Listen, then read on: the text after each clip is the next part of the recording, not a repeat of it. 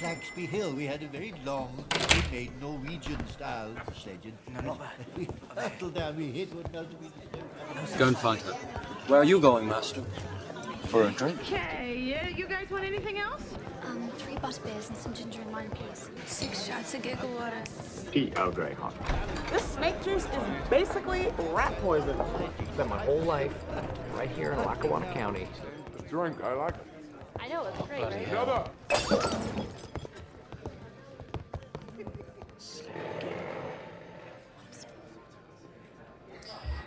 Believe me, the giant meta commentary that you've been giving about my personality your entire life is starting to sink in, and I'm starting to work on things. Oh. All right. So computer has been off and restarted, so hopefully this will help in any crashes that may or may not occur. Okay. Meanwhile, my technical issue was I had plugged, so I did find a cable that would let me. The hashtag dongle life here is legit right now because I have my all-in-one USB-C dongle, and then I have a mini USB to USB-A plugged into the dongle, and then I have the USB-C charger plugged into an extension cord plugged into the wall. But my daughter loves to flip switches, and the outlet in here is switch controlled. Oh. And so I'm like, why is this not charging? Of all things, my computer is on 27%. I found this cable so I can do this. I'm like, oh, the outlet. And I think when it started charging, it's working fine. This is why I'm excited for having 2 USB-C ports.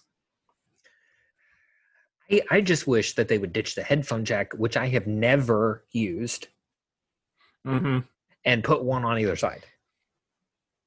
That's, you see, and is this going to be part of? Is this going to be in the show? We're recording now. Oh, you had to call it out. It's like it always drives me nuts whenever somebody's recording something and they catch something funny and they're like, "Oh, I got that on video." I'm like, "Okay, great. Take us out of the moment." But is it really podcasting if you're not breaking the fourth wall? Right. Let's pull back. No, but okay. Here. Okay, so have you seen the Magic Keyboard for the new iPad? I have. The one with the whole cantilever design. It sits up there and floats. Apple themselves acknowledged on their ultra portable computing device. You know, what's a computer? It could do with an extra USB port. Because they built one into the keyboard itself for charging so that you could use it for accessories if you wanted to. Yes. My computer that I have now would be perfect if it had a USB-C where that headphone jack was. I mean, and that's the thing. It's like people just want at least to be able to do 2 things at once. Right. Like my iPhone SE here, the old iPhone SE with the headphone jack here. Sometimes people just want to listen to music while having their while having their phone charging. Like they just want 2 things to be able to do 2 things at once. And I know, I get it. It was the best way to move wireless forward is just to yank the headphone jack out. I get it. I get the reasoning. However, the moment the iPhone 7 had no headphone jack, they should have gone USB-C. I maintain, at the very least, it should have been USB-C by the iPhone X. Yeah, but it was like, it sent waves through the technological community whenever they switched to Lightning. And I believe wholeheartedly, that the switch to Lightning was needed because 30-pin is wide. Oh yeah. But my thinking is that if you're going to move USB-C on the Mac, then if you're going to move to USB-C on the Mac, the best way to move that port forward is to get your bestseller on it as well. True. But I think that Apple's plan the entire time was to move to Lightning because it lets you make just tremendously smaller devices. Mm-hmm. Just because of its size. As your stopgap to completely wireless. Yeah, I know there's been talks of a portless phone. Portless, but. Okay, so you know how my Apple Pencil almost like the magnets are so strong that it jumps out of your hand onto the side of the iPad. Mm-hmm. And it has that little like elongated tic-tac shaped spot on the side where it does the pass-through and charging and everything. So there's talk that it's going to be that same technology that if you need a cable or if you want the option to have a cable to charge your phone, that there'll be a pad on the side where it'll just magnetically attach to it and charge it, and you can do data pass-through if you want, and you'd still be able to hold it and use it as an option if you did not want to use like a charging pad, like a Qi Wireless. Yeah.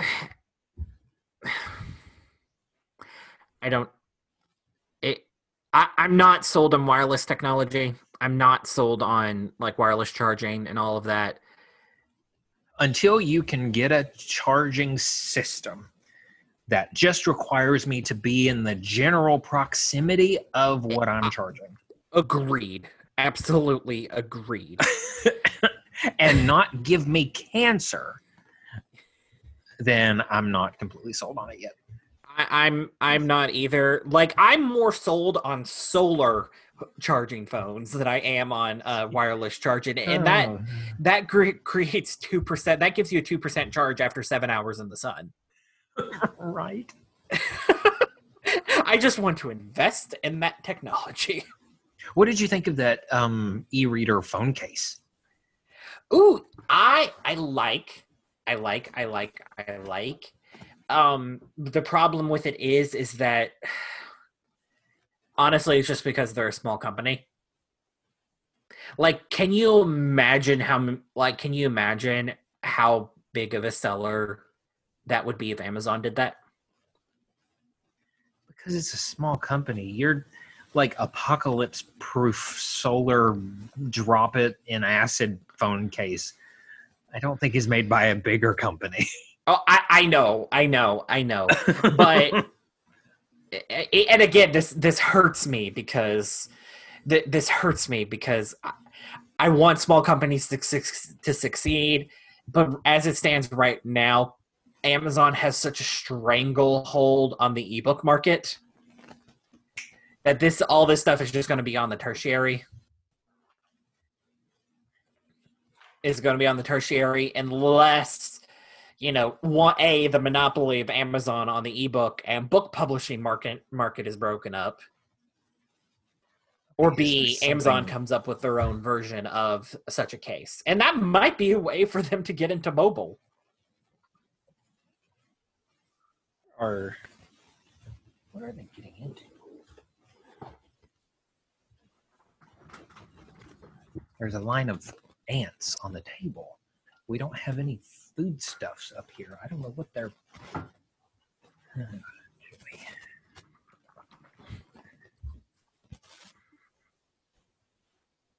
But do you get my point? Yeah, no, I get your point. Yeah, like Amazon has such a stranglehold on the book publishing on both the ebook and the physical book side of things. And audiobook. And audiobooks. And maybe this would be a great, like a case like that with Amazon would be a great way for them to like burst into the mobile scene. Instead of a phone? Listening and watching to everything you do, say, and buy? Yeah. It's like have a Kindle attachment on your phone. I dig it. I would never want to be in the smartphone case arena. Because they change. If you're Android, how many cases do you have to make to get any market share? You would just do the flagships. Like you would do a Samsung one and a Pixel one. Well, I wouldn't call the Pixel a flagship, but compared to some of these others, it probably sells more. True. Like if you just look at market share of the number of X model of phone out there, it'd be whatever Samsung Galaxy S, whatever. And it's really just an American thing, though. Like, America is like the one country where iPhones have like a majority market share. Yeah. In the United States. Like, the rest of the world, it's like mid-ranged Android phones. Like, Samsung outsells the Galaxy A series more than they do the S series worldwide. It's like just their based $500 on context. I was going to say, just based on like context clues, is this just like a mid-range Samsung phone? It is the $500 Samsung phone. Maybe an LCD panel instead of OLED. Yeah. Thicker bezels. Snapdragon not so fast. Yeah. Yeah, and like that's their biggest seller worldwide. It's only in the United States where Apple, is like competitive in terms of market share. They do well in China, they do well in Japan, and they do well in Europe. But it's always in that it's like a 15% market share. Gotcha. Remind me when we're done to plug the refrigerator back in. Okay. Fair enough. Fair enough. So we just kind of had a semi-tech podcast. I know. Every time we start one of these things, usually what ends up being in the episode is after a mini podcast at the beginning and just before another mini podcast at the end. You could like tack this on. You could like tack this on the tech podcast. These are like podcast nuggets.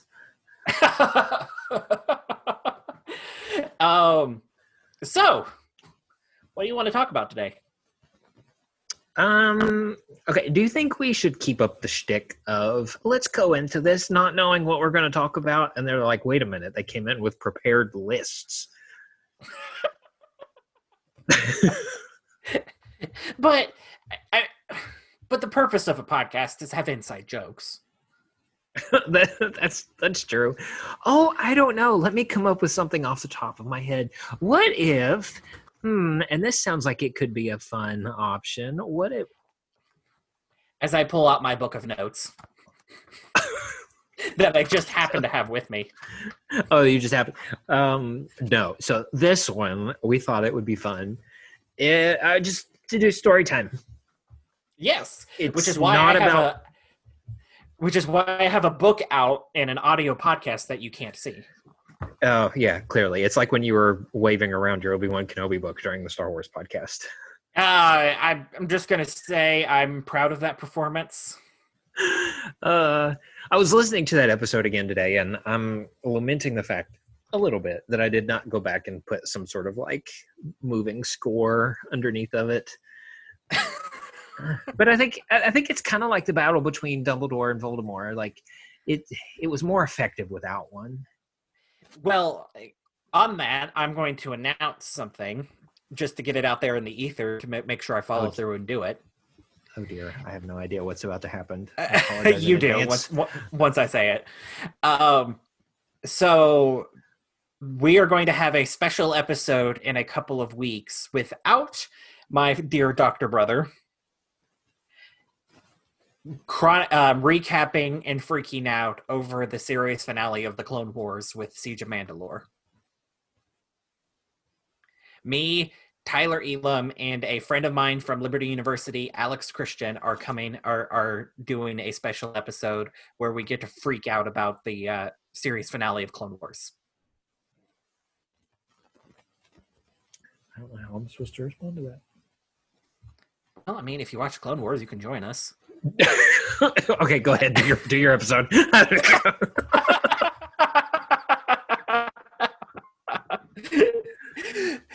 the parties podcast that will were still there, fit because there's still another doctor. So the whole doctor and the lawyer thing will. Yes.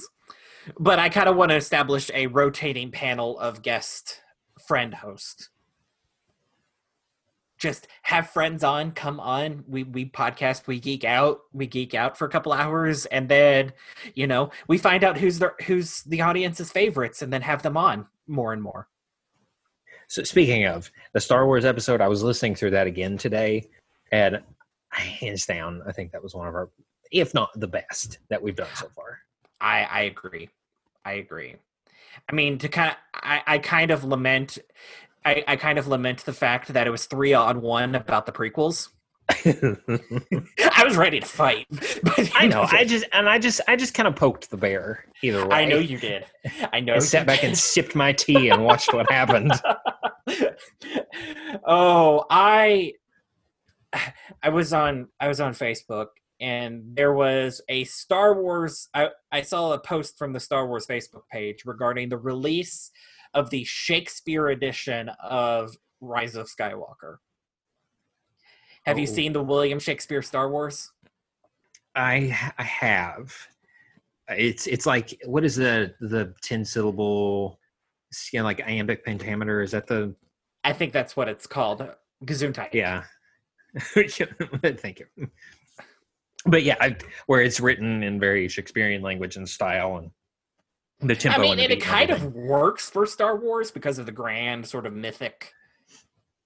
I would say so. Like it's I mean, warring factions and political hijinks. Yeah, I can see it.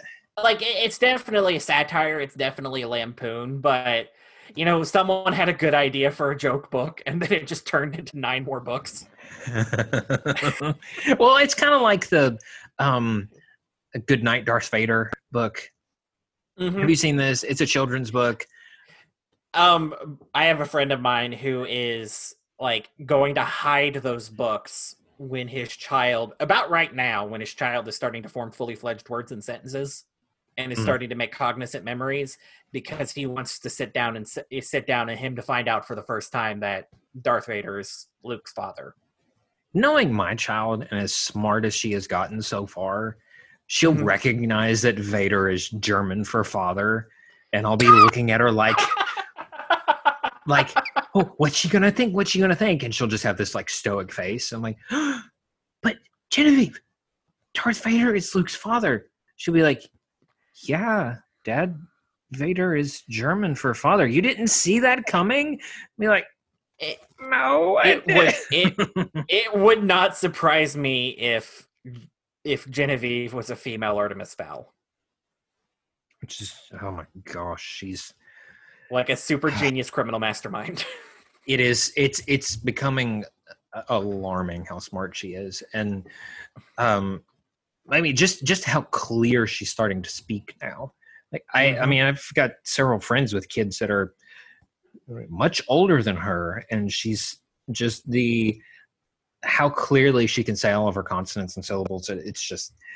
It's of course the nerdy doctor part of me is like, oh, I remember studying the 2 and 3 year milestones. She's hitting them.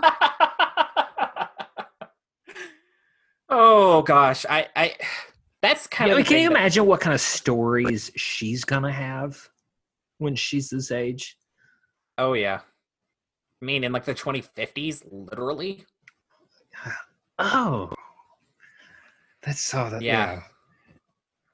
I mean, half the when we were talking about like let's do story time, half the stories that I was thinking about it, I just kind of had to sit back and realize like I'm just in my early 30s and I've lived a lot of life. Yeah, and you have too. Yeah, there's a reason why I named my firm Murphy's Law. We're gonna get to that one. I can't wait. Yes. And there's a reason why I named my firm Murphy's Law, because like a lot of my life has been defined of just being kicked in the shins and just getting back up like rough and tumble style. Yes. Like I don't. Do you know that meme? I think it's Jackie Chan where he's like going, "What?" Yes. Like I can't tell you how many conversations that I've had with you when you're like, "Well, guess what happened?" And you say it, and my face on the other end of the phone. It's like, what? I will never forget in law school. Like, and this was a month before I broke my back. Hey, spoilers. I was waiting for that one. Where I was driving a truck. This truck, it was kind of forced upon me because been there. dad sold my current truck, the truck that I had, the truck that I loved, the truck that I love, for a weapon, for a gun. We are Kentuckians, ladies and gentlemen. For a gun, and he gave To me be a fair, truck Dad that- got the better deal. He did, really did. Yeah, And the that truck truck was a that- hot piece of garbage. But it did what it needed to do. Oh yeah, it did its job. Well, it was my truck to begin with. Like, I had it timed just right because when I was in Moorhead, when I was in Moorhead, I would be able to go to Moorhead, drive for about 50 miles, like within Moorhead, and then drive home and be able to pull into a gas station and have Mom and Dad fill up my gas. Oh, speaking of that truck, that's a good one. You know how we were saying, let's do story time, and you're like, I can't really think of any off the top of my head. I have to be prompted. This is prompting one, and I'm not bitter about it at all. Still, but that truck. Okay, can I tell the story behind that truck for me? It is a context, everybody. The truck prior to the weapon was a white 1998 Chevy S10. Yes. Yes. Yes. Chevrolet S10. Good little trucks. It was a surveying truck. I drove this before Cody did. So it was a surveying truck. And they were having to, my dad owns an engineer and land surveying firm, and they were having to upgrade their trucks. And everybody thought that'd be a good one for William, I'm like, okay, great. So I'm working for Dad during the summer surveying, and we had agreed on a buying price of like $1,500, I think. And we were keeping track of all the hours that I worked and what the rate that he would play. And as soon as I worked those hours, then I was going to get the truck. Like, busted my tail that summer to earn that truck. And whenever I hit the mark, it was my truck. Whoever had sat in it prior, I'm guessing that was a bigger individual, because all of the springs were broke out on the bottom of the seat. And I personally, I kind of look like a grasshopper that was just stood up on its hind legs. Like, you have a very little body, but really long legs. And arms. And so, like, if you're like one of the inflatable tube bands. No, because he's got a really long torso, and I do not. Whatsoever. So I have this. Okay, so for context, my wife is 5. I don't want to get this wrong. 5'6". Yes, I believe she's 5'6". I'm 6 foot tall. When we're sitting next to each other, she's about an inch taller than me. When we stand up, I'm 6 inches taller than her. Yeah, so I get in this S10, which is already a vehicle with a bed low to the ground, and all the springs are broke out in the bottom of the seat. And so I literally have to sit on a pillow to be able to see over. Everyone thinks there's a child driving this truck, but it was mine. Yes. I worked for it, and I earned it, and it was mine. It wasn't much. I had to dig honey bun wrappers out of the cassette player to get it to work. Let's just savor that moment. Honey bun wrappers out of the cassette player. Yes. But it was mine. Yes. And then it comes time, for you to start driving. And our parents had bought another S10, which was it had fewer miles on it. It was a little nicer. And they're like, well, William, you can drive this truck, and Cody can drive your truck. And I said, but so Cody's going to own my truck, but this is the truck that belonged to my great-grandfather that you bought for sentimental reasons. What happens when I go to upgrade? Do I get to sell this truck? She's like, oh, no, it'll come back to me. Well, honestly, I I would was- have taken the red truck. Well, but they would not have given you the red truck. There's a reason why in law school I got the superlative of least likely to park in a straight line. They literally, we had at our end of term banquet for the 3Ls, there was a guy who literally took pictures of my truck across all 3 years about my parking job and That's presented it as hilarious. a slideshow. That's amazing. But of course, and naturally, they were going to give you the like super beat up truck. But I was just a little miffed that I worked an entire summer for a vehicle, and at the end of it, you had that vehicle, and I owned nothing. Not bitter about it at all. It doesn't literally make my skin flush and my blood pressure start to tick up. Well, Not at all. Not at all. I mean, Right out of the gate, let's rip a Band-Aid off. yeah. Let's talk about some old wounds here. I mean, all the therapist offices are closed. Let's let the world into our. Oh man. Oh, but when Dad sold the Chevy S10, the truck that I inherited, it was bigger, but it was also a downgrade because it shaved like 40, it shaved like 40 miles after my carefully crafted gas routine. Oh, that's why you didn't like it. You had to buy gas. I had to buy gas, yes. Because, well, the going theory was that Mom and Dad paid for us to be able to come home. Yes. Because if we couldn't, because we were hard workers and very studious, and we were college students, if we didn't have help getting to and fro, we couldn't go home. Yeah. We couldn't afford to go home. So that was the cost of Mom seeing for Mom and Dad have seen their children.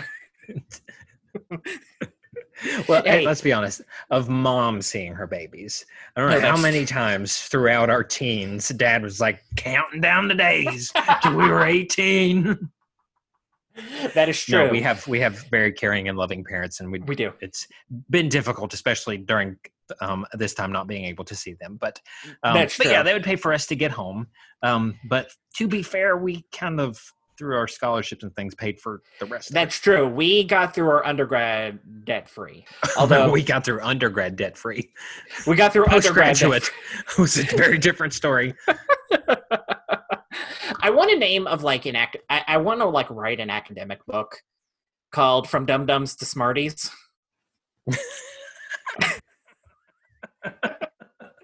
And it's just all about candy. And it's like riddled with like dad joke candy analogies.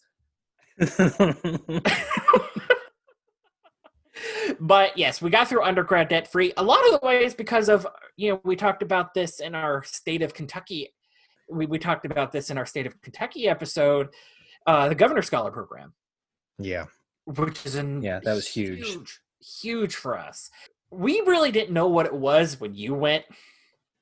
And we didn't know what it was. It was like, let's figure this out. Let's see what it was. And then after the fact, Mom saw the dollar signs, and I didn't have a choice. You're doing it. You are doing it. And this is actually, and it should just go as like a verification for just how much I'm married up. My wife qualified for Governor Scholar and didn't go because she wanted to keep her summer. And she had more of a refund check than I did. oh my, I did not going to know college. Mhm. that. Yeah. Well, she missed ladies and out. gentlemen, I married up. Yeah, well, you did. Big You time. did. Yeah, I big mean, time. I mean, in terms of like character and just, as a person, she's not your better half, she's your better 2/3. Yeah. Okay. Therapy session's over. Let's let's keep going. Well, I kind of want to talk about Governor Scholar. When I was going to go to Governor Scholar and how that all went down. That was a one crazy of day. the wildest stories. So, unfortunately, in terms of my work experience with Dad, I never really had a consistent summer with him. a consistent summer. I did some work here and there, but I didn't have like the full summer to like buy a truck. To buy a truck and to have a truck to be able to get that, because by the time I was old enough, 08, 09 hit, and it was hard Dad on being everybody. a land developer and civil engineer, all land development stopped. Yes. We survived. Dad is the best engineer, like just straight up between, hands down, between like Columbus and Chattanooga. I would widen that even further, but yes. Absolutely. Oh yeah, absolutely. Best engineer. I mean, I did spend a summer before my first year of law school doing some work for him, because it was kind of hard getting a job while also preparing for law school as well. And and I told my property professor that I worked for him that summer. And he started asking me all of these intimate details about the surveying trade and engineering, because we were talking about surveying and the importance of surveying in property law and creating legal descriptions. I, to this day, as an attorney, do not understand how to read a legal description in a deed.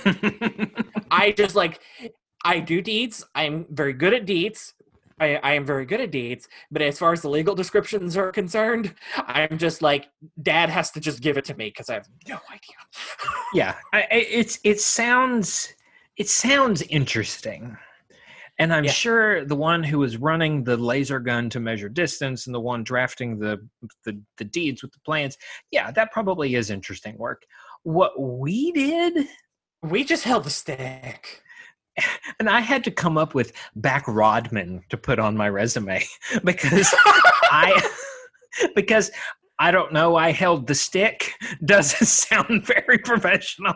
I said survey crew on my resume. Oh, that probably would have worked out better. Okay, so a bit of context. If someone is not familiar with land surveying, I'm sure you've probably seen it before. Just driving down the road, they'll have somebody will be at a tripod with something that looks like a Star Wars droid strapped to the top of the tripod. What they are doing is they are firing a laser out to another worker who is standing at some point on the property that they're surveying with a rod that has a prism on the end of it. And the prism works to reflect light immediately back to its source. And so this laser gun will shoot the laser, measure the time it takes for it to come back, and it can determine distance super accurately. Well, the way that you make sure that you stay on track as you're surveying is there are pins on property that previous people who've surveyed the property before will have laid. You set the laser up on top of that pin. To get an accurate triangulation of where you are, you turn around and you point the laser at the pin that you were previously setting on. Which, if there's two of you, then the one holding the prism will not only have to walk to the point that you're going toward for you to shoot. The moment you pick up the laser and set on that point, they will have to walk back to the point the laser was sitting on, and then all the way back to the previous point to get a back reading, and then walk all the way back to the laser, and then walk all the way back to the next point. It's a lot of really tedious work, and some of these terrains can get really hilly. And so they have a back rodman. And so our job was to stay on the point that the laser was on and stand there for 10, 15, sometimes 20 minutes if they had to clear brush with a walkie-talkie and wait for the words, "Looking at you." And the moment you hear that, you put the pin, or you put the rod on the pin, you make it level, and then you hear, "Good." And then you walk to the next point. Most of the time, the laser's already gone. And so you stand there. What I would have given for an iPod or podcast or something. But anything. Our father would not let us do that. Like, even if we had, like, brought a CD player, like, that would not have worked. Oh, no, you had to pay attention. You had to listen to that radio, yes. Yes. And, that was my first job. So you can see how I doing that every day for 2 and 3 months. Yeah, I know. I understand. I understand. I'm not bitter. I'm over it. I promise. And so you just described it with way more accuracy and way more understanding than I ever understood.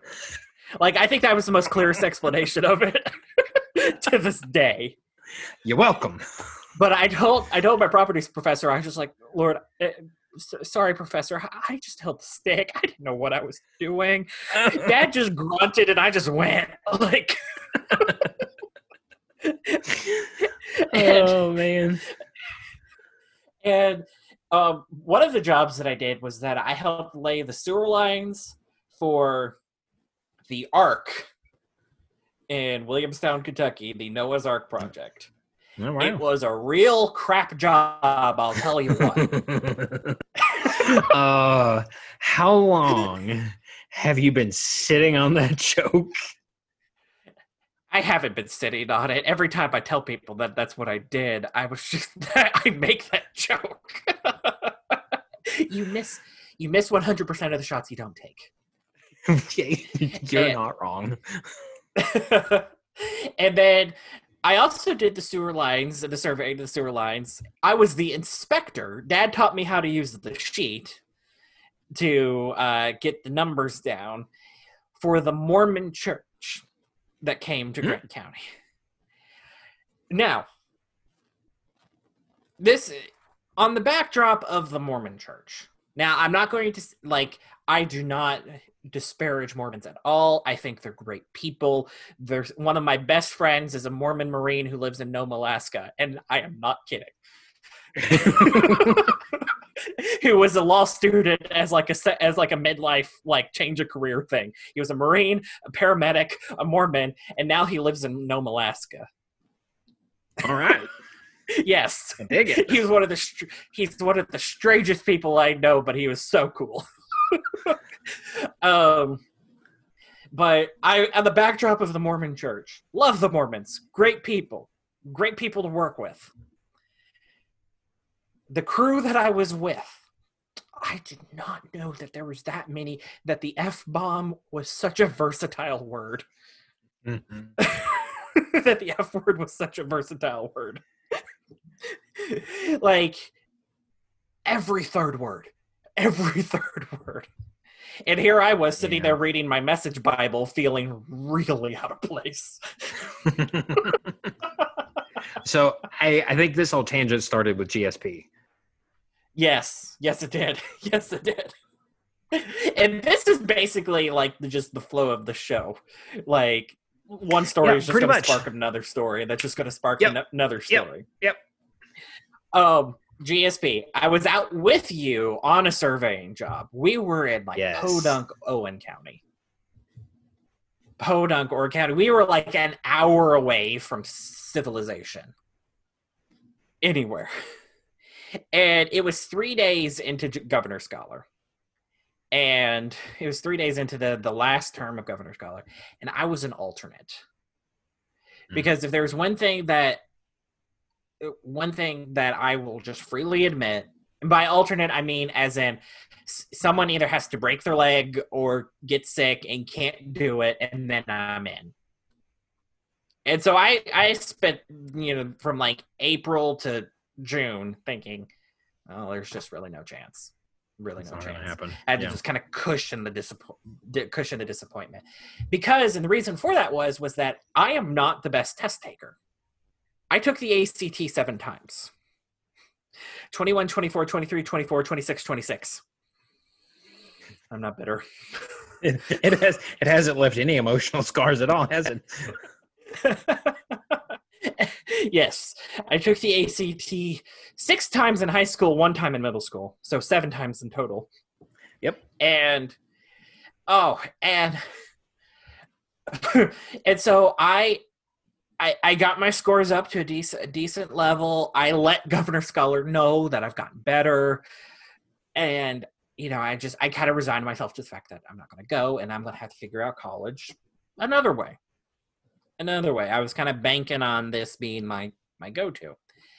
And 3 days into it, you receive a call. Because you received a call because at that time I didn't have a cell phone. And it was like, where's Cody?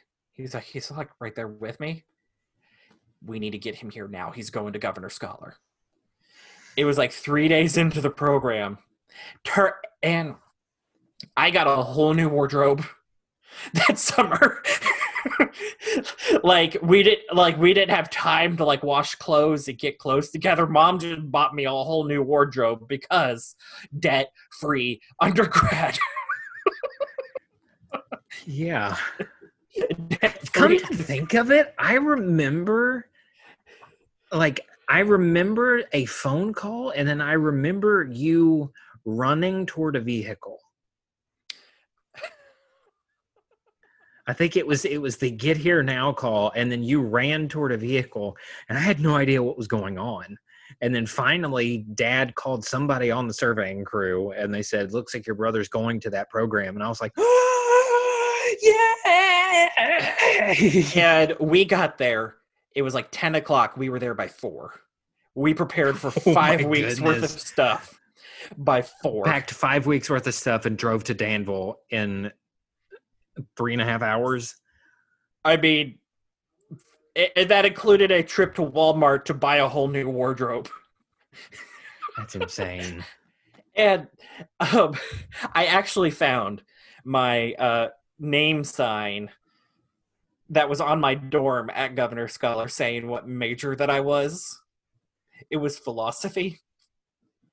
And, which is really funny when we got to the predestination debate, because I didn't get to choose my major. I had to be in the major that was chosen for me by the person that dropped out. Oh. So when we got to the predestination debate, that was a real fun joke.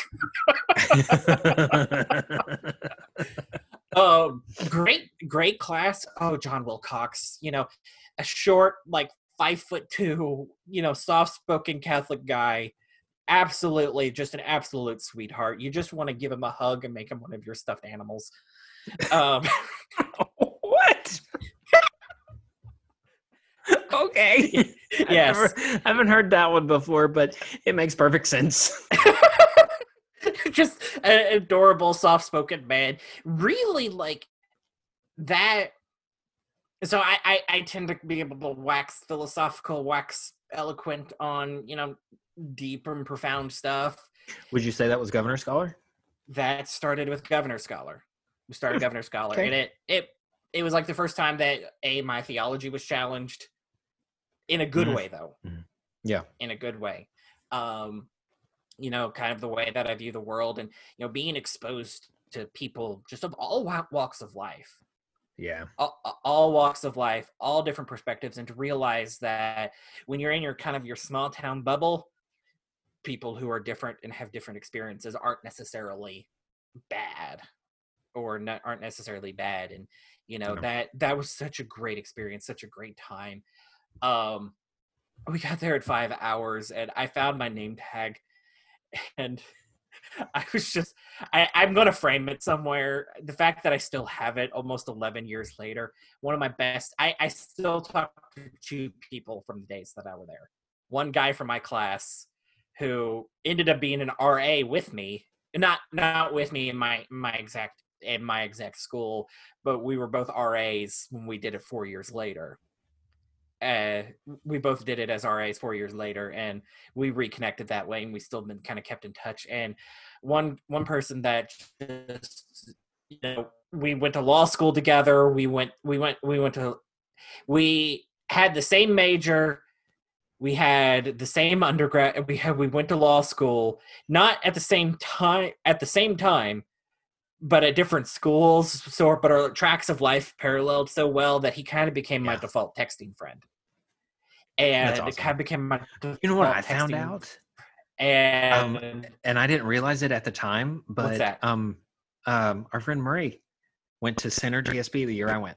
Oh, that's awesome. She was That's there, awesome. and she said that. Do you she remember went her? through- I don't remember her there at all, but she said that she went through her directory of students, and she had a color code of like people I know really well, people I know kind of well, and people that I don't really know. And I was in the kind of well. I'd say it was my Well. performance as Pumbaa. Yes. Yes. Oh, Yes. speaking of, that's kind But of yeah, come full circle. that just So it was the showcase for GSP, the talent show. That was the one where we I was 6 foot tall and I was 140 pounds. I mean, I literally looked like a grasshopper that was stood up. I mean, keep coming back to that analogy, but I was playing Pumbaa and everybody thought it was hilarious. And so Genevieve likes Yes. the roars. She I wants could to play watch the Pumbaa. roars.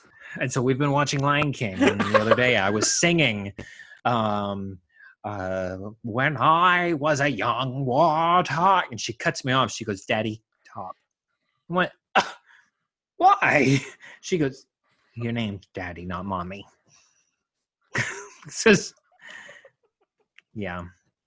My wife can sing. Because- she can sing very Yes, well. she And can. my 2-year-old She already can. knows this. Well, there was a day in college where I was at a campus ministry and I sang so loud and so off key that I derailed the worship band.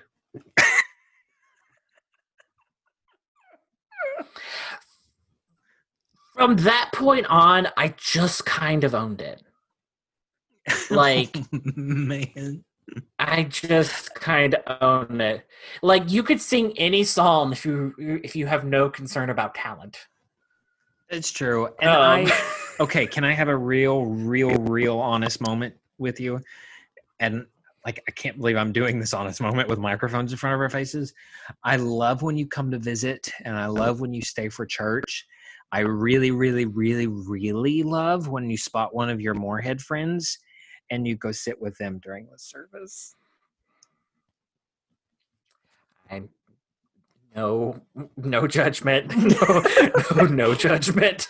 It's just, and I've noticed, I own it. especially I noticed growing up, you have accidental harmony. Yes. Especially, we grew up in a Baptist church, so it was hymnals and pianos. But you had some musical training, but you kind of gave up band and trumpet to pursue. I'm trying to get kind of veer back into You're that. trying to get back into it, but I started at 9 and went all the way through high school. Yeah. And so like I can hear harmonies, I can hear melodies, and we would be singing our little like Southern Baptist songs, and there would be phrases in the song where for like 2 measures you would jump to like a tenor part or an alto part, and it would be perfect. Mhm. And I'm like, my eyes get really wide and I stare through the hymnal. I'm like, what? And I turn and look at you and you're like, what? And the moment I draw attention to it, it goes away. Yeah. But I've experienced your loud off-key singing. I realize that, like, I don't think I have natural musical talent, but I just want to learn enough to play a few songs, basically due to my deep and somewhat uncomfortable love of all things John Williams, that I just want to be able to play like Ray's theme on play Ray's theme. And so would you consider your musical ambitions satisfied if you get to the point where you could just sit at a piano and play one of John Williams' greats? like 10 of John Williams' greats. So play 10 of John Williams' greats. It doesn't matter if you're playing Handel's Messiah or Cannonball in D. Just John Williams music. I can play that on a piano. Done. Maybe a few worship songs. Like maybe a few worship songs. Like just enough to They're all 3 chords anyway. Yeah.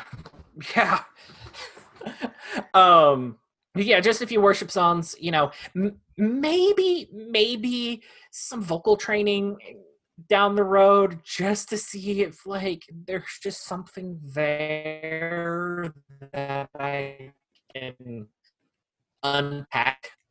Cultivate. Yeah. That I would say there come to is the something surface with there. A little bit of vocal training. Yeah. I would say there is something there because of your accidental harmonies. Yeah. Yeah. Because of the fact that you Like- can latch onto and you know where to go. I would say instinctually. I don't have rhythm. Like I am like the Oh. whitest of white men when it comes to rhythm. No. And I wouldn't really And, insult white like- men that way. Like, it's bad. Like counting in my head, it just I can't play and count in my head at the same time. Yeah. That's the thing. When like you have it count in your head, like 1, 2, 3, 4, 1, 2, 3, 4. It just never worked well for me. So I could practice the song well enough to, after like 6 months of practice, to to get the basics of it down, but it just didn't work for me. But like honestly, I wish I had done piano lessons growing up, but I kind of veered away from it because it was something you did. Yeah. Yeah, I kind of veered away from. I kind of wish I did piano lessons growing up, but you know, honestly, like the one thing that music and that era of my life that has still carried on is just the deep and uncomfortable love I have of John Williams music. You keep calling it uncomfortable. It's Well, like, yes. Are you in his bushes at night, looking in his windows? Well, I'm going to say this. This is a segue for one of my stories. This is a college story. Okay. The John Williams concert. Yes. Yes. So I was with my senior year roommate at the time. And we were talking about, like, we went to the John Williams concert. Like, we were dapper, we were well-dressed men, like, we had bow ties, like, we were going to the symphony. It was a great day. And we stopped at John Williams. He was conducting the Louisville Symphony Orchestra, so we were in Louisville. And we stopped at a restaurant that is like if I'm ever in Louisville and it's not that much, I go to this restaurant. It's called Mark's Feed Store. And it's a predominantly barbecue place. Mark's Feed Store? Yes, people think it's like where you buy chicken feed, but Yeah, that's exactly where my brain went. it's a predominantly like a barbecue place, but they have salmon burgers, and it just like ground salmon with pepper jack cheese, and I'm just like, oh, like my love of salmon started at Mark's Feed Store, and we get there, we were like, let's have a British accent. Let's go in there and talk in a British accent. And I get there. And we come up with this big story about where were we from and where we're from. And we were like, where we're from. And, you know, this whole shtick that we had come up with before we walked in. And my roommate like almost botches the story from the go. Like, you know, I'm from Longview, and he was just getting all stuttery and all jittery, and he was just ruining. Like he was kind of ruining the story, and I was just talking in this, you know, kind of Harry Potter-esque British accent, or at least what I think is a decent British accent. But we're in Kentucky, and people don't know any better, and And then as my roommate goes into the restaurant, the waitress comes in and says, "Are you guys actually from England?" And I'm like, Yes. I'm from the main part of London, like London proper. He is from Longview, which is sort of like a suburban neighborhood of London, like kind of on the outskirts of town. I apologize for my friend. He gets really jittery and nervous when he's around when he sees an attractive young lady. And throwing him under the bus. Throwing him under the bus, but still kind of like playing his wingman at the same time. Oh yes. Okay. And here was the problem though. Someone I knew walked into Mark's Feed Store. Oh no. And the game was up.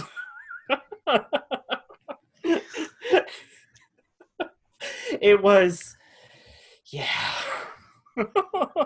and the game was up. But Yeah, the John Williams concert. I think I've said this on 3 other episodes. Yes, you have. Like, one of the highlights of my life. Like, just straight up. Your love for John Williams is to the point where you want to do a film score episode of this podcast, Yes. and I'm like, Well, shameless plug alert.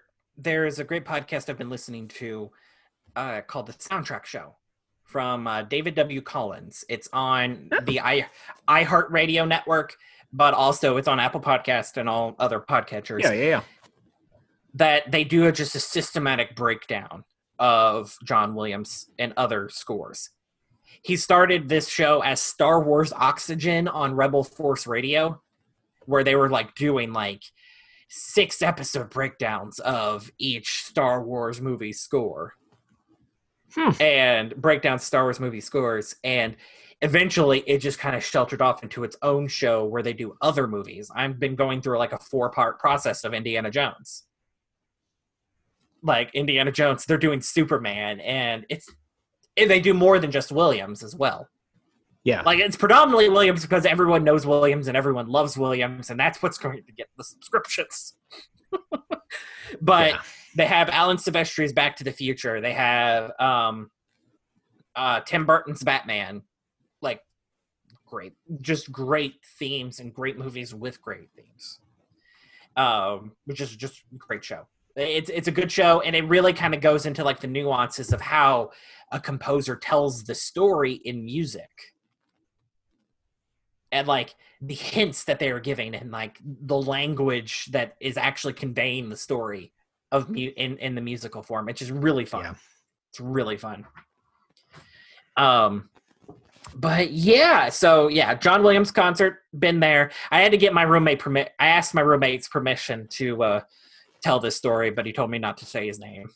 So, is it bad that in my head, I I had to get my roommate's permission? Or no, wait. John Williams. I had to get my roommate's permission to let everyone know that I openly wept on his shoulder during the concert. Is it bad that that's where my head went? Oh, he also like schmoozed up. Like, was in a conversation with, conversation in line, kind of checking out the merch that was there. And the one piece of merchandise that was there was autographed John Williams CDs for $100. College student. Yes, I paid $75 for this ticket, but I wasn't going to buy anything else. And I thought you were going to say college student. So I ate dry packets of ramen noodles for the next week. And so, like, we went to, he goes to the bathroom and starts looking around and starts talking to somebody. Turns out it was the director of the Louisville Symphony Orchestra and gave him a free John Williams CD. And I'm just like, how? How? And you start openly weeping on his shoulder again. And I literally had my Star Wars vinyl in my hand and an autograph signing.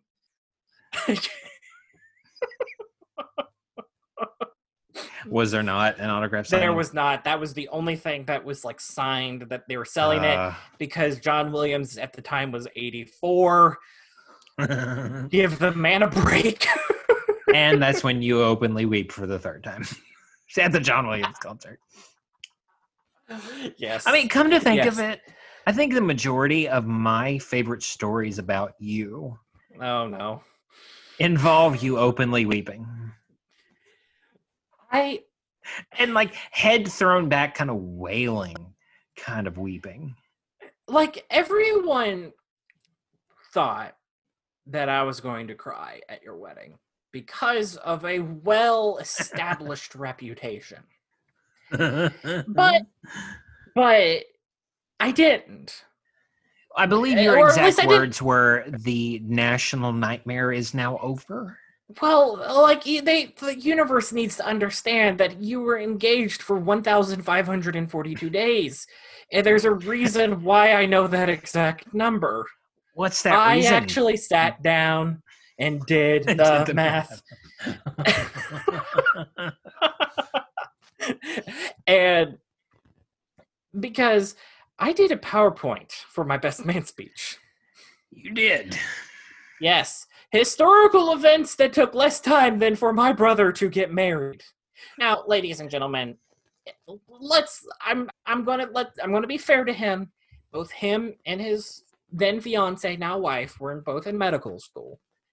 And so, because of that, they did the responsible thing and waited on a $10,000 wedding after medical school when they were actually starting to make money. Please. No, we hadn't made any money. As a matter of fact, we were at the point where we had the least amount of money possible. No, Yeah. we paid for things $20, $30 at a time leading up to it. Yeah. If it hadn't have been- smartly planned through 4 years to get. Well, I mean, we got engaged March before the end of our senior year of college, and we knew later that month, I think like the 27th or 28th of March, we were going to Pikeville, and we were going to meet with admissions, and so we were going to ask them, hey, we're engaged, when would be a good time to get married? And we asked that, and there's just this like nervous silence with like glances from side to side, and basically the answer was when you graduate. Because they could not guarantee that there would be a time that we would both have off, yada, yada, yada. So we waited 4 years, 2 months, 20 days, 3 hours, and 25 minutes. Not that I was counting. I counted too. But we waited, and Cody counted too, and keep going. What are some historical facts that took less time than our engagement? Well, it took less time for America to beat Nazis than it took for you to get married. At least half of our, like a third of American presidents served less time. Let's see what else. And my personal favorite, the ministry of Jesus Christ. It took less time for Jesus Christ to save the world of our sins than it took for my brother to get married. And that was the real showstopper. He's kind of laugh crying right now, everyone. That's funny because it's true. And it was like at that point, at the time of the wedding, I was just Kristen. I had already accepted Kristen as a part of the family. Like it was just, I think I had already psychologically just, she was my sister-in-law and had been it for a while, at least in the spiritual sense. I think that the same side had the same thing happened on both sides. I had been accepted into Kristen's family; she'd been accepted into ours. The marriage at that point was just kind of a formality. Formality, but it was big for us. It was. It definitely was. And a year later. But I will be honest. I expected you to cry more. I know. I know. And a year later, one of my college friends got married on the exact same day you did, on your 1-year anniversary. And I was weeping. Like I mean, it's not like that should surprise anybody, because at least from my point of view, there is a track record of you weeping. Yes, absolutely. As a matter of fact, some of my favorite stories of us as kids involve you like head thrown back, like the tears jumping from the eyes in the cartoons, like wailing. Some might say, can I please tell a few of them? Please, oh please. Please, oh please, oh please. Go on. So okay, I'll start with Kristen's favorite. Oh no. Yes. Oh no. Okay, so Cody, how old were you when you got Arthur? I had to be like 7. You were early single digits. Like I remember that. I was like 7. I was old enough to have like cognizant memories, but not old enough to like tell time. Yes, and I know this. Oh, my heart is so happy right now. I know this because Cody had this Arthur doll, Arthur the Aardvark from PBS, the kids cartoon. He had a stuffed version. It's still on. By the way, it's still like 24, 5 seasons, something like that. It's getting Simpsons caliber. You could plug it into your computer and make it pseudo interactive. Like I think it would say your name as long as you had a common name, and thank goodness that there was did. like a VHS version of it, and I'm like super interested in how that worked. Yeah. But it would also, you'd squeeze the hands, it'd play different games, and it would like ask you questions and go through colors and numbers and stuff. But if you squeeze the watch or the wrist, or if you squeeze the watch, it was a plush watch, it would tell you the time. And it would say like, it's 9 o'clock in the morning, or it's 1 o'clock in the afternoon, or something like it's 7 o'clock in the evening. And you couldn't tell time yet, but you had such strong like correlation, causation, logic thinking that you knew that if it said in the morning, that meant breakfast. In the afternoon, that meant lunch. And in the evening, that meant dinner. Mm-hmm. And if you squeezed it and you had not eaten a meal when that changed, it was time for lunch or it was time for dinner. I mean, you were a fan of food. Mm-hmm. And you were also kind of a sick kid. Your health is decent now and mine isn't, but that's a whole nother can of worms that we can open. But you had a really rough night and you slept till 12:30. Mm-hmm. And he gets up and squeezes Arthur's wrist, knowing that he hasn't eaten because he's been asleep this entire time. He squeezes it and it says, it's 12:30 in the afternoon. Full-blown meltdown. Just wailing. Just these guttural, like sobs that echo through the cosmos start coming from his room. And Mom runs in there and goes, Cody, what's wrong? He goes, I missed breakfast. My law school friends subscribe to this podcast.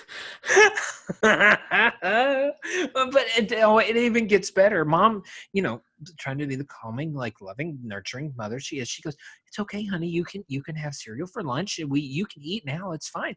But it's lunchtime. She's like, but it's okay. You can eat. And he says, oh, but I'm never gonna get that breakfast. I think that to this day was such a deeply embarrassing thing because it has been told so many times that to this day, even if I dedicate the day to sleeping in, I just feel so uncomfortable if I sleep past 12. That story has been told so many times throughout the years that I do not want you're sleeping late, after 12, but it's 10:30. I always get up at 10:30 because I was there's just something deeply latent about how embarrassed I was by that story.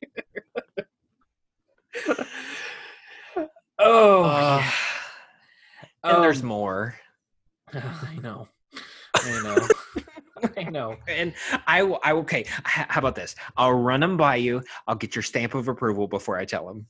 At the very least, let me tell a few stories. Let's bounce back and forth. Okay. Okay. Yes. Okay. There was the time that I inadvertently shot my cancer-ridden brother.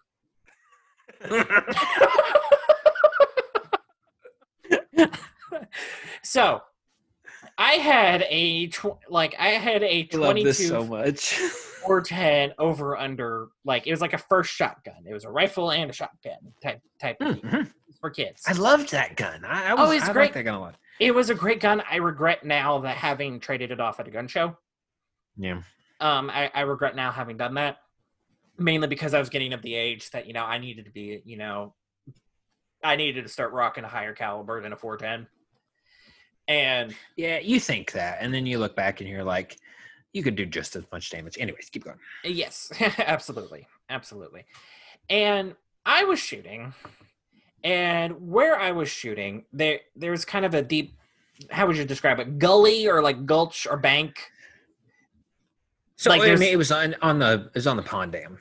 It was on our and pond so- dam, and I was at the bottom on the other side. It was like a 30-foot kind of a hike up a hill. Yeah, to get up to Hike the up it- top. Yeah. To get up to the top of the pond dam. And I was just like laser focused on this target.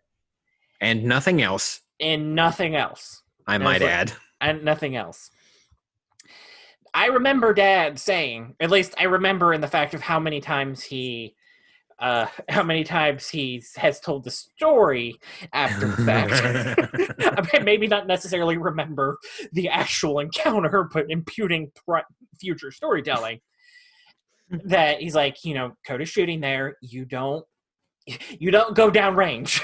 You don't go down range where he's shooting, because he's also shooting a shotgun. Because occasionally I'd be shooting the 22 boom, boom, boom targets. Then I just like to hear things boom, and then I would just fire off a shotgun round. And because by that point I was just more interested in hearing the big boom than I was actually, target practicing. And I fired off one of the shotgun rounds. And you were on the pond dam downrange. And a few of the pellets hit a rock, which then launched up into the air and hit you in the arm. Next thing I hear is Not the arm. It was the face.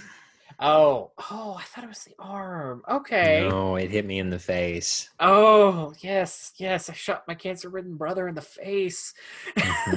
Yeah. And I like how the details around this, I'm sure the truth is somewhere in the middle. When I think of this story, I am absolved of all responsibility. And when you think of this story, you are absolved of all responsibility. In all reality, I was probably, if you were pointing at your target, I was probably a good 50 degrees off center from your target whenever you shot. Yes, but you still don't go downrange. downrange regardless. But still downrange. On the other hand, good gun safety, you should always examine the field before you shoot. And But laser focused, there's a 50-foot, there's like a 30 to 50-foot hill where I was down in the valley. Thank you very much. either way, Ricochet hits me in the face, and I think it's all over. I'm just waiting for the white light and to meet Jesus again. He shot me! And we look at it, realize it was just a rock, and says, you're fine. My papa, my mom's dad, was there helping build the dock. And he just looks at Dad and goes, it's a good thing social services isn't around here. I've also realized, that's true, that a lot of the stories, had they been told while we were still children,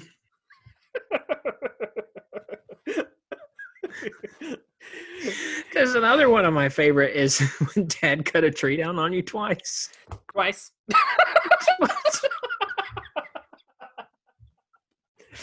I never got that $5. We grew up in the country, so a lot of times we'd have to clear land, we'd cut firewood, we'd have to build pens for all sorts of animals, and we were clearing off this one lot, I think to make a horse lot. And to be fair, Dad had always told us, when you hear the chainsaw go off, look at your surroundings and make sure there isn't a tree falling on you. I'm not an observant kid. I wasn't an Well, I mean, you have a one-track mind. And I mean, that has gotten you in trouble, but I also think that makes you so effective at what you do, because when you hone in on something... I'm also I'm a daydreamer. Yeah, but I mean, you give your undivided attention to something, but you daydream. And the first tree, as Dad said, and I think this is a word, but he said it thwarped you, meaning the tip tops of the limbs just kind of brushed against you, and enough that if someone taps you on the shoulder and you weren't expecting it, you're like, and it was the a tree. first time it pinned me on the ground, and the second time. No, that was the second time. No, because I remember. Or was it the other way around? It's the other way around, because I remember running into my mother's arms.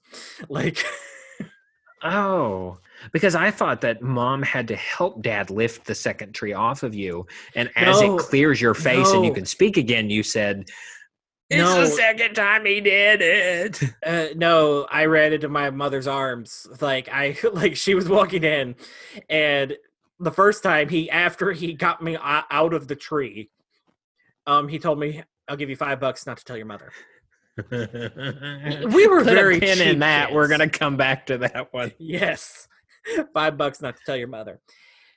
Hour later, I think Mom was like, I don't know if she's in the restroom or she like went into the house to clean or something. She comes back down, and I look up, run, and then like the tree just kind of swerved me on the side, and I run into my mother's arms. This is the second time Dad did this. I never got that $5. No, I'm still bitter No. about that. but there was a time when we did get to keep the $5. Yes. And again, same thread, head thrown back, wailing. I was in I'd the say second grade. second grade. I was sixth grade. I was like first year in middle school. So we were at two different schools. And this Cody's one track mind guy comes by it honest. We'll just say that. And it was Mom was taking, I think she was taking an afternoon class at NKU. And so she wasn't She's able to getting pick her us up degree. from school. Yep. And so it was Dad was picking us up from school. Well, he forgot. And I'm sitting up in the office of our school, and it's 30 minutes past the point where they would normally get there. So I call the house, Mom, Dad, I'm still at school. I'm gonna wait up by the office if you get this message. Bye. And then like 15 minutes later, I see Ghost, Dad's silver Blazer, pulling up the driveway, and you're in the passenger seat with your head thrown back, wailing. And I get at the back seat. I can't believe you would forget me. Do you even love me anymore? How would you forget me at school? And Chad was like, I'll give you $5 a piece and take you to Walmart and let you spend it if you don't tell your mother. He said $5 to share, and then you negotiated it up to $5 a piece. Oh. Well, we went to Walmart. We spent this money. And then we go home. I had completely forgotten that I had called the house and left him a message on the machine. We walk in the door, and Mom's already home. And I hear my middle schooler voice resonating through the house. Mom, Dad, I'm still at school. And, we didn't have to take our toys back. Walmart. I think I still have that toy. If I don't even remember what I got. I remember there was this like real like short period of time where like little action figures with like skateboards were like all the rage. Yes. And I had an Anja Woman action figure that had a skateboard to it. Of course. From the Fox Kids show Digimon, Digital Monsters.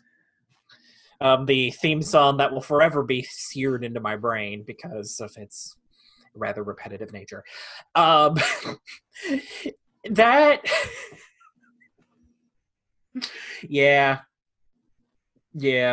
Like, this is a more recent story. So, I said before that, job I had when I lived in Somerset was a bit rough. Well, was a bit rough. And Mom and Dad found an opportunity for a pretty good vacation. Basically, I wouldn't have cost them a thing.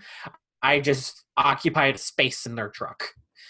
And I went back with them to South Dakota. Long story short, to kind of go into this, South Dakota is kind of a special place in the Murphy family household. Yeah.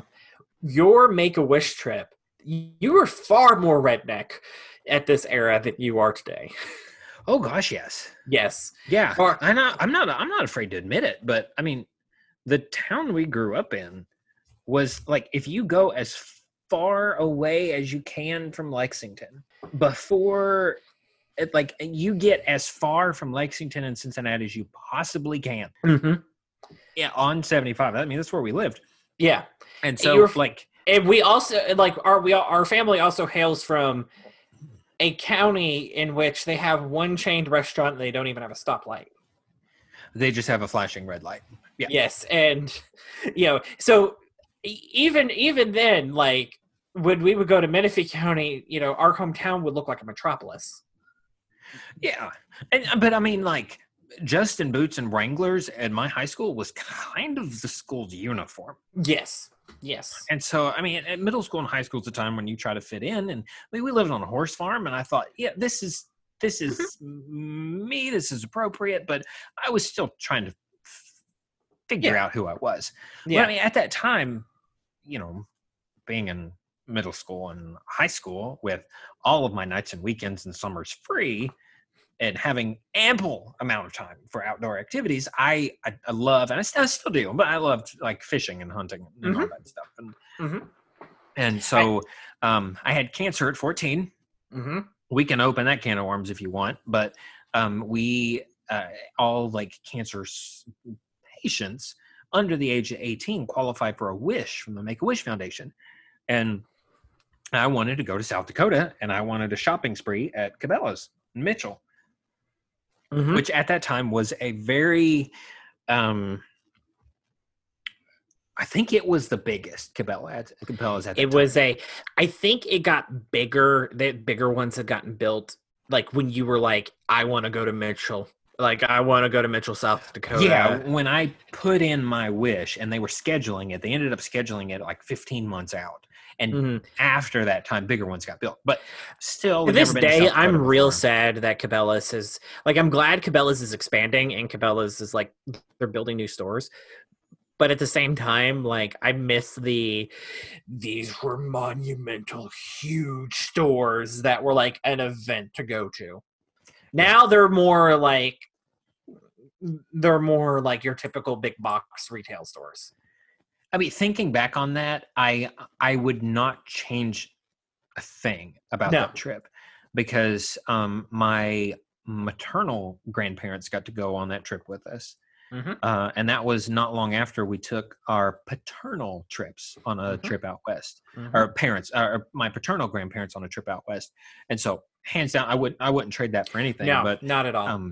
But yeah, we went to South Dakota. Had a very special place because it kind of commemorated cancer was done. Yes, because this was a year after I finished treatments and I'd already healed, hair had grown back, and then we went back with some friends from church, and then you all went back a third time. I went back a third time, and it was like 2018, so it was like relatively recent story. It was just a cheap vacation. I just needed to get out for a week and just literally cut myself off from civilization. Yeah. Like this was a campsite that had no cell service, so I reveled in that. I read Harry Potter and the Half-Blood Prince for the first time in like 5 years. And I cried when Dumbledore died. Like, it elicited that strong.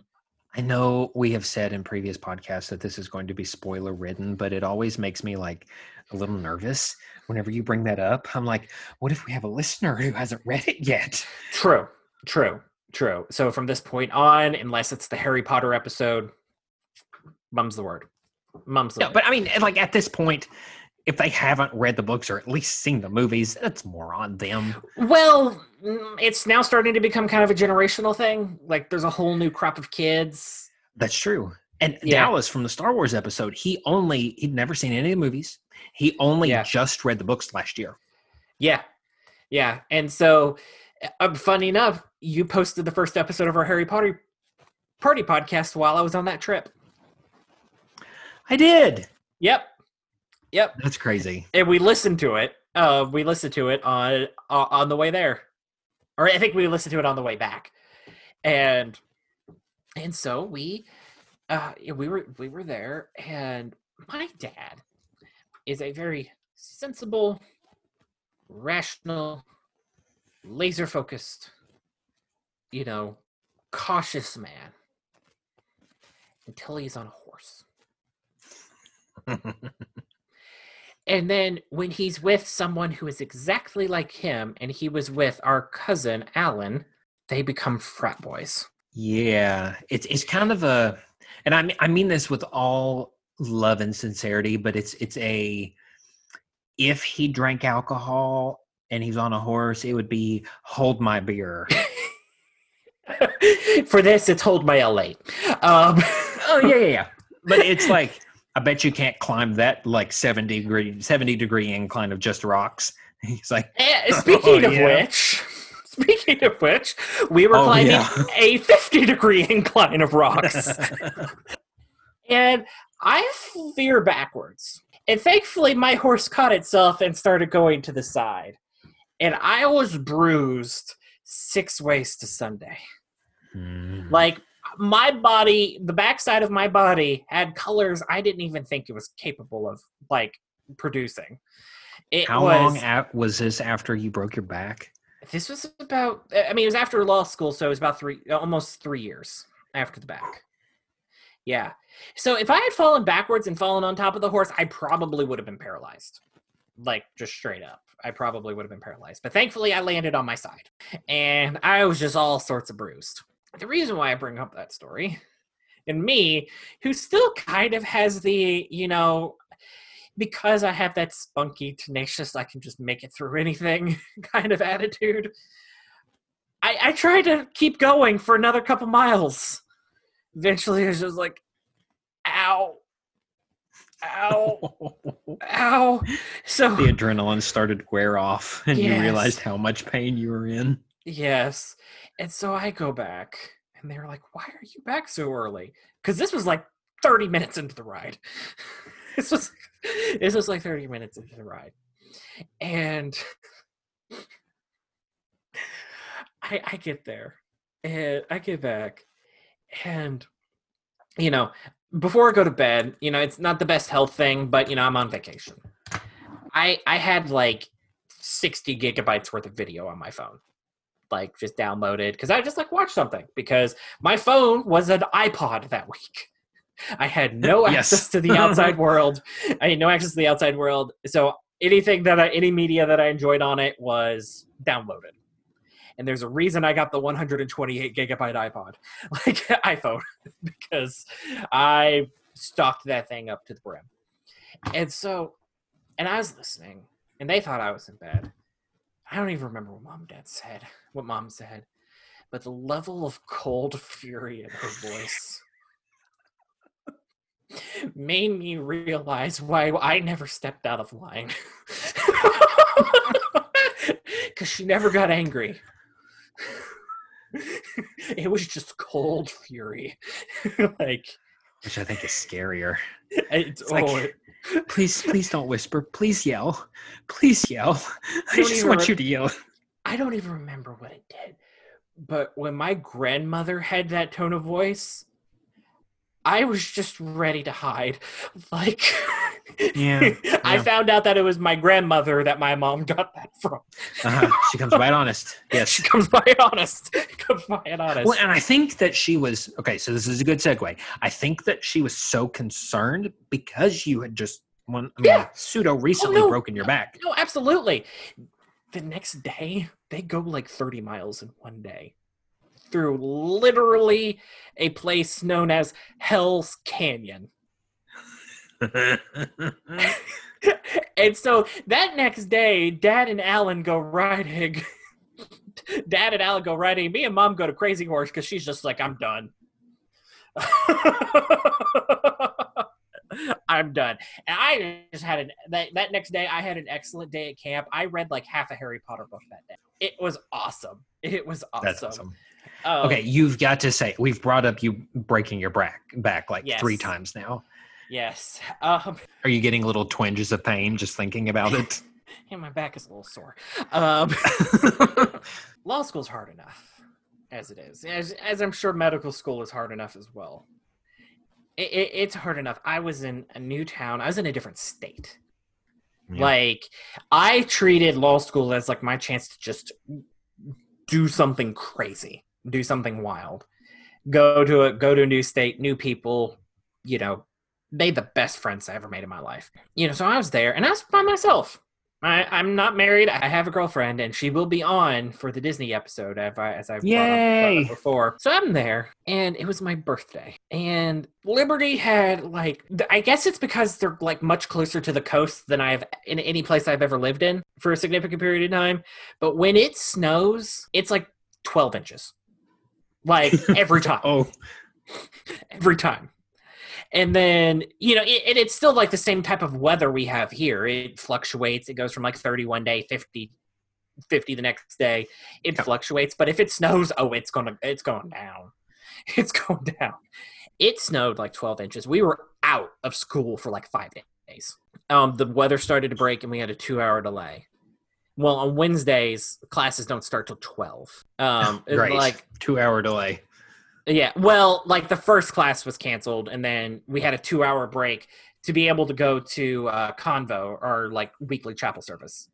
Oh, okay, yeah. We had a free period to go to the Wednesday chapel service, and so I go, and I realize I get to school, and I realize I left my textbook, so I still had like an hour. So I went back, I got my textbook. Now, it turns out my 4-wheel drive on my truck didn't work, and there was like a solid quarter inch of ice on my parking lot. Now remember, it had just snowed like 12 inches and the weather was just now starting to break, so I had to walk in boots. So I thought I was good. I was in boots, dang it. Like, boots solve everything, dang it. Yes, I was in boots, and I walk across and then I slip, I fall, I land on my behind. And I have slipped and fell on my behind and before in the past on ice. And I'm like, okay. I was like, ow! Then I realized I wasn't able to get up. Oh, that's so scary. It wasn't able to get up. My computer had like flown like 30 feet in another direction, but, you know, God bless Apple. Like, it still worked. And my computer survived better than I did on that day. Thankfully, this is the only time I'll ever say this. Thank God for smoking. Because one of my neighbors was outside on his porch smoking. He kind of looked like a redneck Peter Capaldi. Yeah, okay. Yeah, it's so if you're a Doctor Who fan, just picture a more redneck Peter Capaldi. He comes in, he calls an ambulance, and they help me. Like, one of the neighbors also saw it, come out and help me. The ambulance comes, and they couldn't find a vein for painkillers. I was in a lot of pain. Okay, so the doctor in me is like my mind's going a million miles an hour here. I've heard this story, but I haven't asked you this question. Like, could you not stand for the pain? Or did you feel like you had lost control of your legs and just physically couldn't move them? Or like, my legs were fine. It was just like I was trying to, like, every time I kind of get up, I was just like, ah. pain. Okay. And then I just couldn't get up. I couldn't get up. And so the ambulance come. They couldn't give me painkillers. The ambulance. They couldn't get a vein. And so they took me to the ambulance, and I was just sitting there, I was dying. I was in so much So pain. you have broken your back, and you had to take an ambulance ride to the hospital with chains on the tire because of the snow. So it was like a gravel road for like 10 miles. Oh my gosh! It was like a gravel road for like 10 miles. The first thing I said when they finally gave me painkillers was, I can see why people get addicted to this stuff. Did we mention that this was your birthday? This was my birthday, and this is also, like, it's very relevant to the story. Because the interim dean at the time, like, someone notified the school. I don't know if it was mom, I don't know who it was. They notified the school, and I was on painkillers, and I also had social media. Like,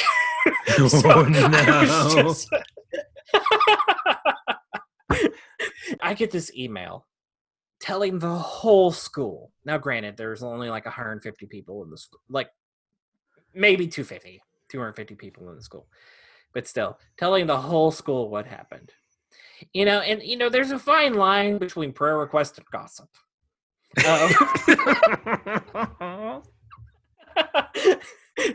And it was this really melodramatic email telling everything that happened to me. And then the last line, I will never forget this, was, oh, and by the way, it was his birthday today as well. I was just like, oh, really? And so I was in a back brace.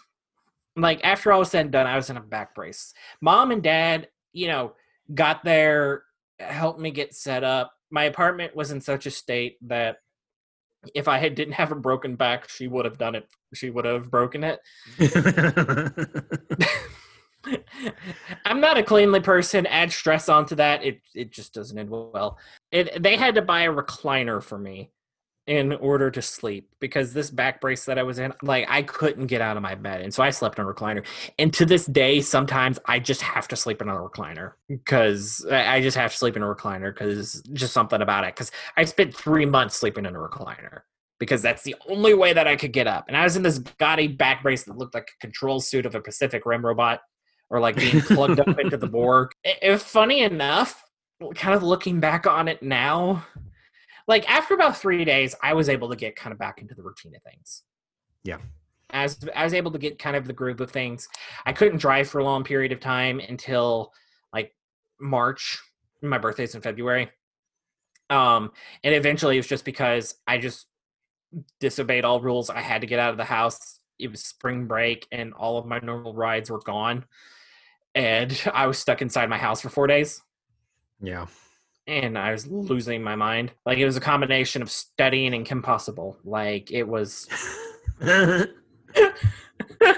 I think in one of my outlines I still have Shingo!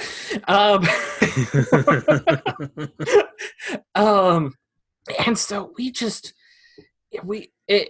and I look back on it now.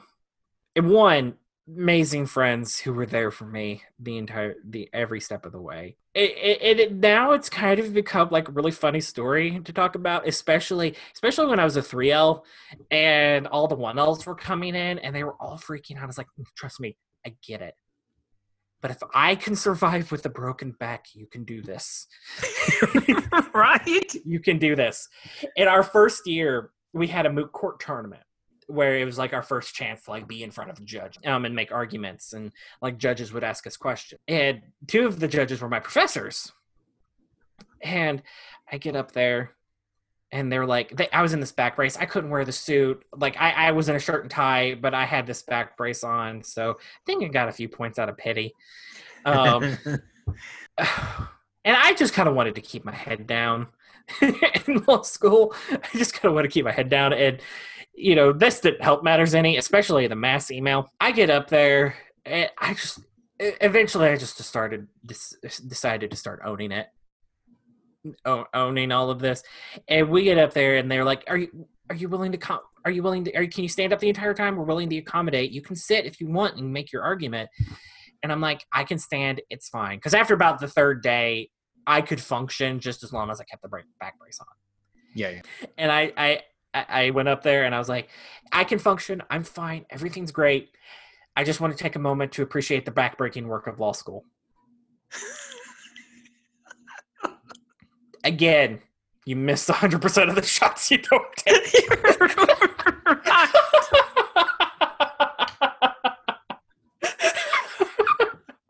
Oh, that makes me so happy. I mean, it makes me happy in you're healthy, it's over, you've recovered. Obviously, it was terrifying and worrisome during that, but I mean, think about it. Your last name is Murphy. You went into law.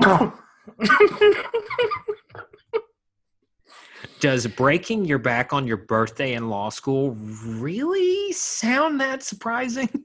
No. Now, granted, I made an indelible impact on a lot of professors. Like, Oh, I'd say, yeah. And Man. what does it say about you? It say about not you, but what does it say about me? That next semester I was taking federal income tax, and I started being nostalgic for the backbreaking semester.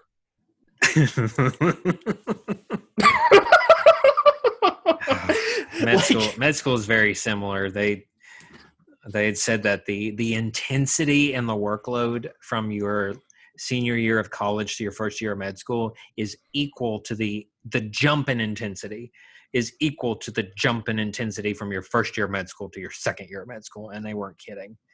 But we have to end with that. I don't honestly know where we could logically go from there to get any better of a just big red velvet bow on this episode than you breaking your back on your birthday in law school. And ladies and gentlemen, we are going to have more story time. Like there's we have to. Time. We may have guests that could opine about our stories. Can I confirm their validity or offer friendly conjecture? You know, I brought you into this world. I can take you out. Yeah. I honestly, I never in a million years thought that they would agree, and both of them did almost instantaneously, which makes me a little nervous. Hey, we control the editing, William. That's true, but I mean, just the yes, oh yes, we'll do it. Story time about you two, yes. I'm like, oh, yeah, okay, yeah, yeah. Well, hey, I'm this. I think this is my favorite episode yet. Me too. And I didn't even get to all of the stories of you wailing with your head thrown back, but that's okay because we still have some places that we can go for story time. But on that note, I'm gonna head out. I know I've been getting up with my toddler for the previous episodes, but I have to go to work tomorrow, and woo, comes pretty early. So I do as well. I do as well. When you work for yourself, you are an essential business. Yes, right. Yes. But now that we kind of have all of our channels in place, we're going to start plugging it at the end. Mm-hmm. So please, if you want to interact with us, you have ideas of stuff that we should talk about or questions that you want us to answer, follow us on Twitter. We've decided to kind of heavily camp out there as far as interactions for the podcast go, and it's at Doctor and Lawyer on Twitter. But we also want to start leaving a tip. I mean, if you've listened to some of the previous episodes, we've gone into details about that. But being in our fantasy bub par cafe coffee shop with all of our favorites around us, we want leaving a tip to be our way of giving back, and you can help us with that.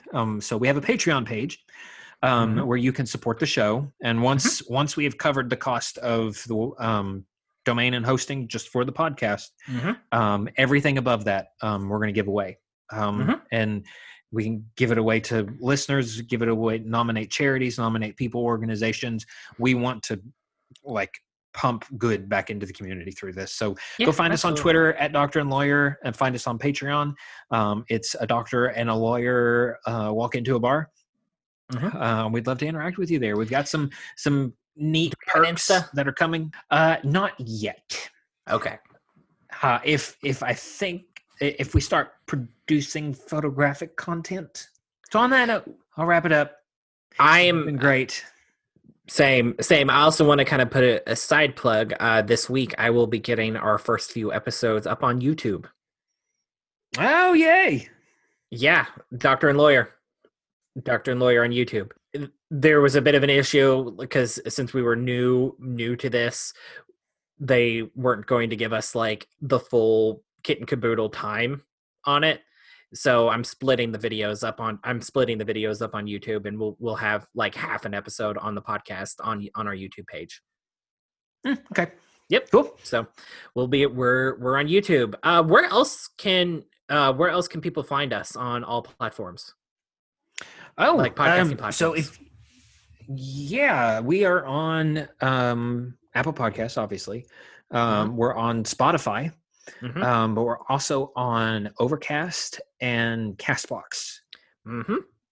And you can find us there. I think several of, if you're on iOS, a lot of their podcasting apps just pull from the Apple Podcast feed, but we're also on Spotify as well. Yeah. And if you want to interact with us individually, kind of follow what my wife and I are doing creatively, or follow Cody and his endeavors teaching. You can follow me on you can follow me on my personal Twitter account at Cody D Murphy.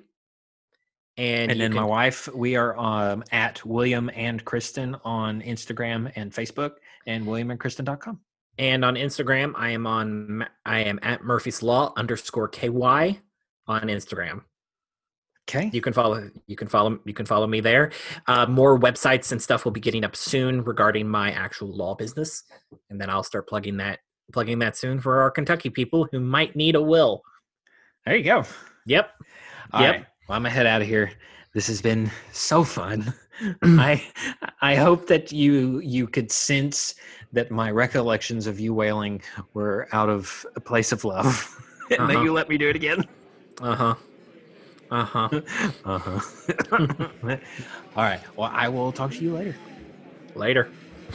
Okay. Bye. Bye.